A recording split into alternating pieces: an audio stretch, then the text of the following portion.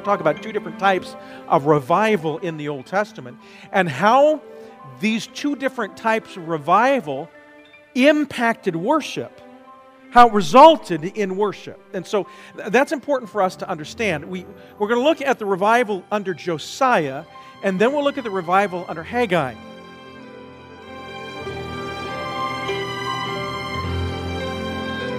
I'm Celeste Montague. Welcome to Dare to Stand, a radio ministry of Northwest Valley Baptist Church in Glendale, Arizona, featuring the teaching of Senior Pastor Dr. Kevin Shaw. Dare to Stand is on the radio to proclaim the gospel of Jesus Christ to all who will listen, to carefully teach the truth of God's Word, and to encourage a healthy lifestyle of worshiping and honoring God.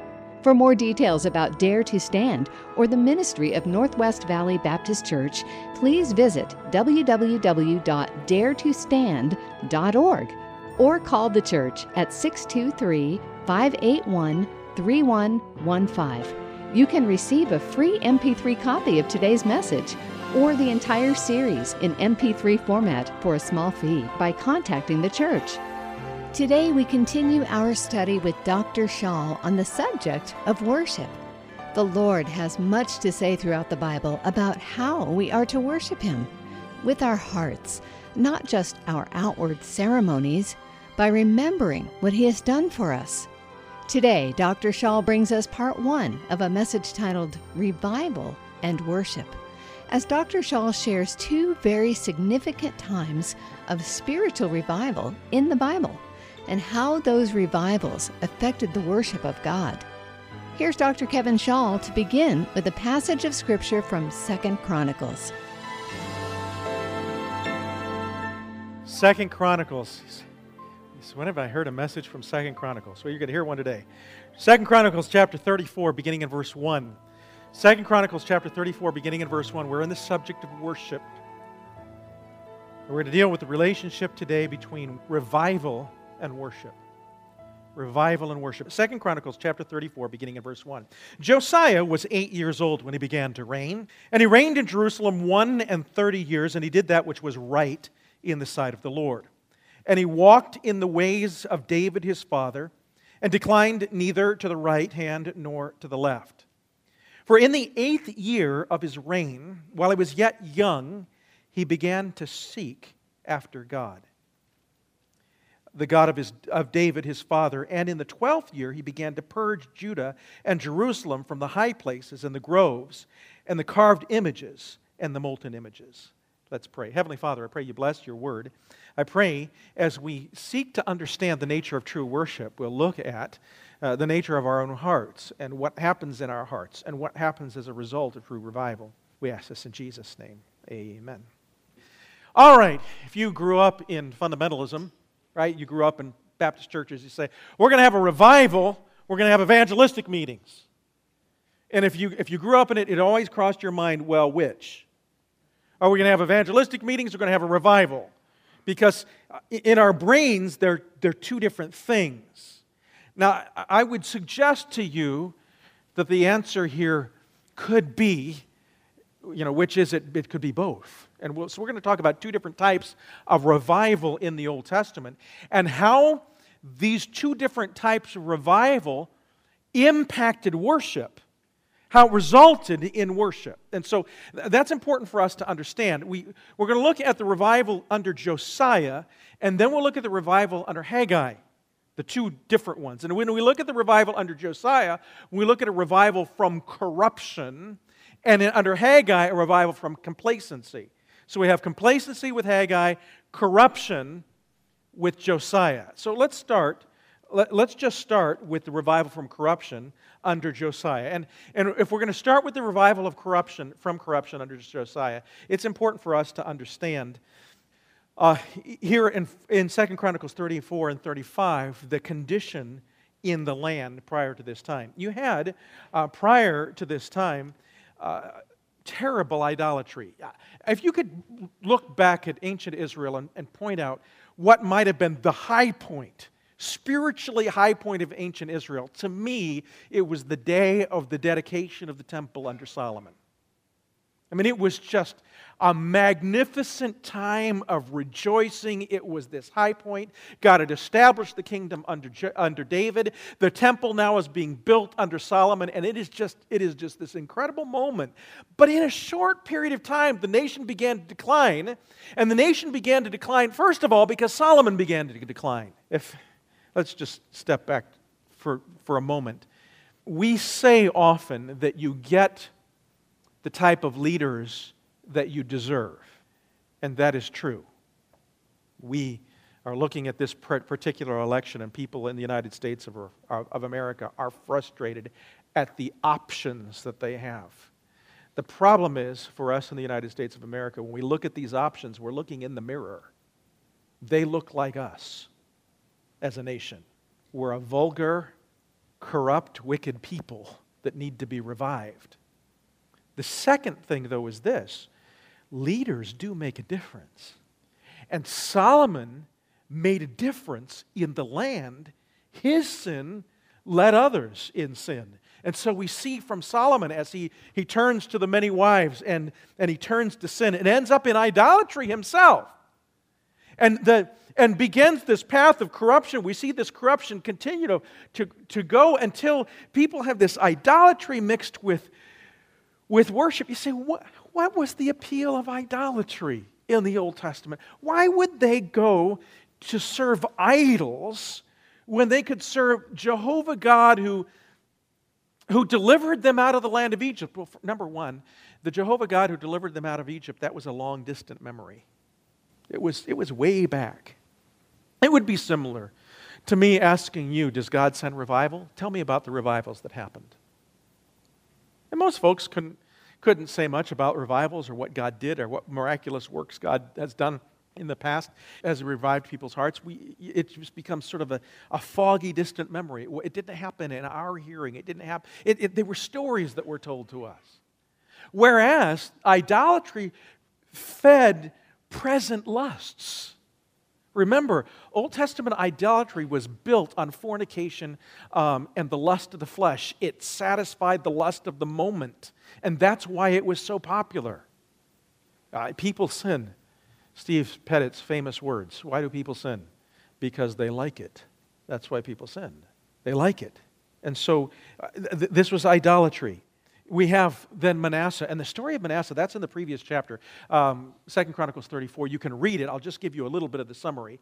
The summary is this, that Manasseh lived wickedly and was taken into captivity, and while he was in captivity, he saw the depth of his sin, confessed his sin, and was restored to the kingdom. When he came back, he tried to restore the nation. He tried to tear down the idols. He tried to tear down the places of false worship, but the people were too entrenched, and they continued to worship in the high places. And so we had what I've described here is the complete repentance of the people under Manasseh.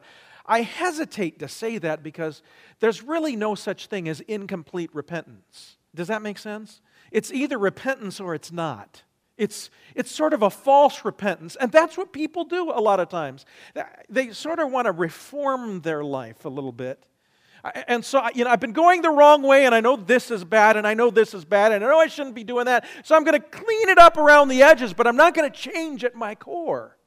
I'm going to continue doing the things that I have done before. And so that's what happened to Manasseh. Manasseh tried to make changes later in his life. There's a lesson for moms and dads with regard to this as well. You make changes later, but kids, remember who you were. And Amon, his son, continued in his sin. And so we have the incomplete repentance of the people under Manasseh, but then the corruption and death of Amon.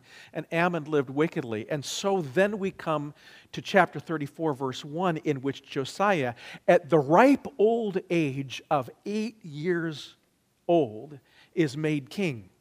Now, certainly he didn't function as king at 8 years old. There was someone who acted in his place until he could be of age where he became king. But the path to revival started with Josiah. Something happened in Josiah's life when he was 16 years old. I want you to notice in verse 4.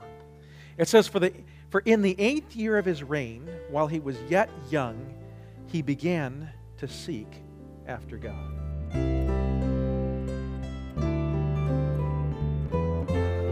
I think about how many of my friends, myself included, had a significant spiritual experience in our teen years. King Josiah begins to seek the Lord at age 16, and Dr. Schall will be back in a moment to explain more. You're listening to Dare to Stand with Dr. Kevin Schall as we continue a study on the subject of worship and a message today called Revival and Worship. Dare to Stand is a radio outreach of Northwest Valley Baptist Church. You can link to the church at daretostand.org. Here's Dr. Schall to give us a description of an addiction recovery ministry going on at his church, Northwest, called Freedom That Lasts. Hello, this is Kevin Schall. Are you or someone you know dealing with the agony of an addiction? You cannot change what you do until you let God change who you are. Freedom That Lasts is a discipleship ministry of Northwest Valley Baptist Church that applies the life-transforming principles of the gospel and Christian growth to the problems of life-dominating sins and addictions. All of this happens in an atmosphere of love and accountability.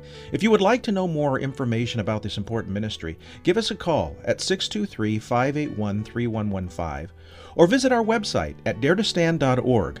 Go to the homepage and click the Discipleship Connections button. Thank you, Dr. Schall. And if you or someone you love needs help with addiction recovery, please contact Northwest Valley Baptist Church today. And now, let's get back to our study and more about young King Josiah, who began to seek the Lord at age 16. Here's our teacher. I don't know what happened in Josiah's life at 16 years old. Maybe he just started to look. You know, he's 16. God does change young people. Some of the greatest spiritual works are done in the hearts of young people in their late teen years especially. But something happened in the heart of Josiah. If this was in the New Testament context, we would say probably he got saved at 16 years old. That's really what seeking the Lord is. He sought the Lord. Now, he didn't have all the knowledge. He wasn't discipled. He didn't have all of the experience. I don't know if it was a person who was encouraging him, or he just, I don't know what it was, but something happened where there was this self-revelation, a sense of loathing at the sin of the nation and what the nation had become and the failures of his father and the mixed message that he had gotten in the life of his grandfather and the overwhelming sense of responsibility that would yet be his and the sense of idealism sometimes that comes with youth. And he begins to seek the Lord, and it's a glorious thing. There's this self-revelation, but that seeking of God. The wonderful thing about seeking of God, that he began to act upon the seeking of God. It says, for in the 8th year of his reign, he's 16, while he was yet young, he began to seek after the Lord, the God of David his father, and in the 12th year, he began to purge Judah. You say, well, why 4 years later? Well, I think 16 is the time when the spiritual awakening is happening with him. 20 is probably when he started to actually function as king. When he actually had opportunity to make a difference in the land. And the first thing he begins to do in the land is to get rid of the false worship. Now, this is what's happened. This often is what happens in revival. We begin to see what's wrong, but we don't yet know very well what's right. We just know this is wrong. This shouldn't be. This shouldn't be. This is wrong. There's something that wells up within us. A work of the Holy Spirit that tells us that there's a problem. You'll never reach out for what's right until you realize that something's wrong. And so he begins to purge false worship. It says, beginning in verse 4, and they break down the altars of Baalim in his presence and the images that were on high. And he cut down the groves and the carved images and the molten images, and he brake them into pieces, and the dust of them he strewed it upon the graves of them that had sacrificed unto them. And he burnt the bones of the priests upon their altars and cleansed Judah and Jerusalem. And he begins get rid of the false worship, both the people and the practices.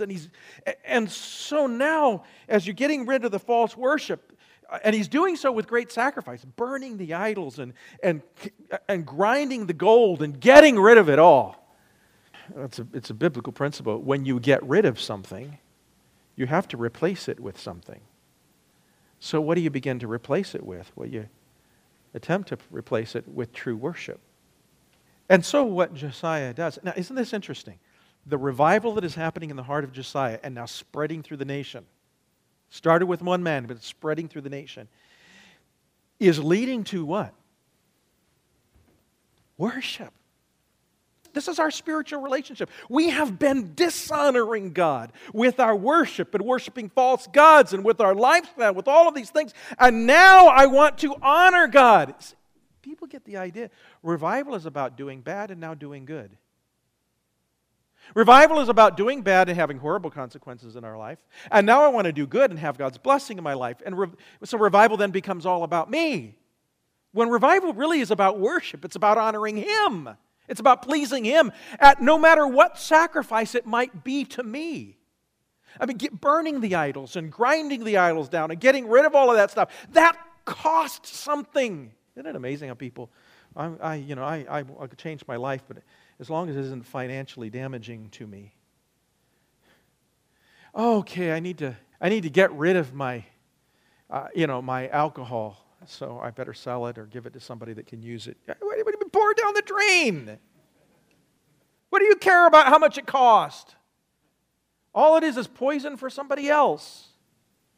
We start thinking as if money, and that is part of the problem, money is our God. So they begin to establish true worship. And as they do so, we see in the next few verses, they begin work at restoring the temple in Jerusalem, which most likely had become a shambles by this time because it had been neglected. It stayed there, it was there, but there were all other kinds of places of false worship. Boy, when you see the pictures of, you go to England or even in the U.S. some places, and you see these churches that were once great places, and they've just become a shambles, or used for, bought and used for mosques or stores or whatever. It just breaks your heart. It must have been a similar type of situation. The temple had just become run down, and so they begin this process of building the temple because revival inspires worship. But they're doing it blindly. Now, what we'll find later on in this text, you all know this story, if you know it from Sunday school, you grew up, this story from Sunday school, they don't find until later the book of the law of God, which to me seems so strange. How do you function in Old Testament Judaism without Leviticus? How do you do it without Deuteronomy? And that's the indication in this text is that they had completely forgotten about Leviticus, Deuteronomy, Numbers, the books of the law that give them all the instruction on worship. Well, how are they doing it?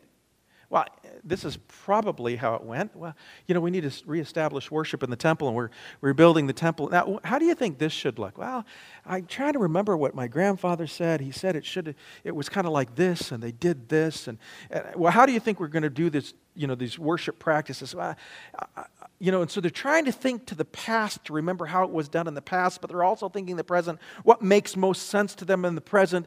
They're just trying to figure it out on their own. There's only so far you can go in the Christian life trying to figure it out on your own. So they're doing it blindly. Now, I think sincerely, obviously sincerely, but they're doing it on their own terms because they have no presence of the Word of God. There's great effort, there's great giving, but the Word isn't there. They're doing it in ignorance. But then God reveals His Word. Verse 14, and when they brought out the money that was brought into the house of the Lord, Hilkiah the priest found a book of the law of the Lord given by Moses. And Hilkiah answered and said to Shaphan the scribe, I have found the book of the law in the house of the Lord. And Hilkiah delivered the book to Shaphan. And Shaphan carried the book to the king and brought the king word back again, saying, all that was committed to thy servants, they do it. Okay, we're doing everything that you asked us to do. And they have gathered together the money that was found in the house of the Lord, and they have delivered it unto the hand of the overseers and to the hand of the workmen. Then Shaphan the scribe told the king, saying, Hilkiah the priest hath given me a book. And Shaphan read it before the king, and it came to pass, when the king heard the words of the law, that he rent his clothes. You're doing the best you can, but then you come into confrontation with the book. And the book does something different to us. The book shows us what we are, not what we think we are. It's an old preacher. When I was a kid, I still remember he signed his name in my Bible, and he put a cowboy hat next to his name when he signed his name. Trying to remember his name, can't remember his name at the moment. He said, I'll never forget this, what he said. He said, I'd like to buy some Christians for what they're worth and sell them for what they think they're worth. Our estimation of ourselves is sometimes a lot different. If we were to put a picture up here on the screen of what you look like in your own mind, it's probably 5 to 10 years old, isn't it?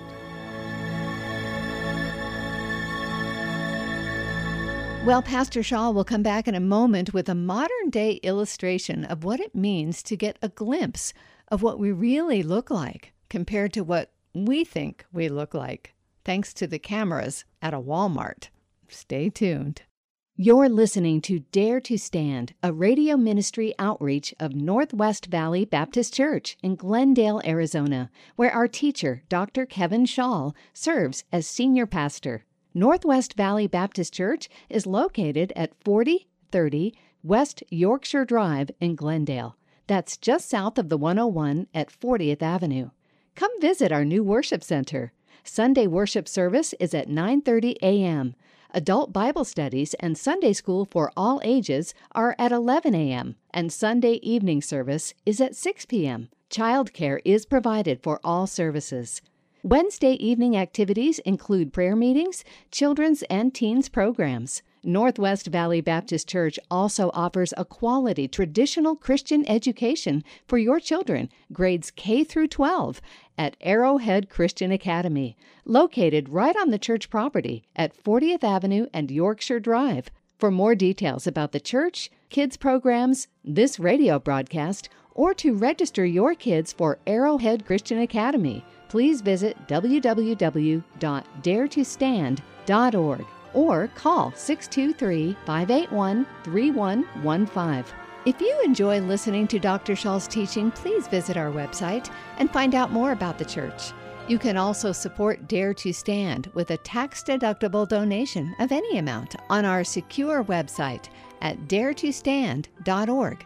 We gladly offer free MP3 copies of Dr. Shaw's teaching, and we would be honored to minister to you personally and help you in any way we can. Please call the church at 623-581-3115 today. And join us for Sunday morning services at 9:30 a.m. and Sunday evening discipleship at 6 p.m. You can also listen to Dare to Stand Sunday mornings at 9 a.m. on this same radio station. I'm Celeste Montague. Join us again next time as we continue our study on the subject of worship. And now here's Dr. Shaw with a closing thought about seeing himself for how he really looked at a Walmart one day. We'll see you next time for more, right here on Dare to Stand.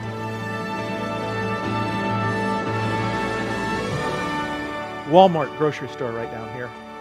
I walk out there every once in a while. I don't know if they still have it because I've trained myself not to look up now. But they have the monitor up here that shows the security camera feed. So you can see it as you're walking out the store. There it is. You look up and you see yourself. The problem is that when you look up and you see yourself, the camera is back up here. Well, that's not a view I normally get of myself.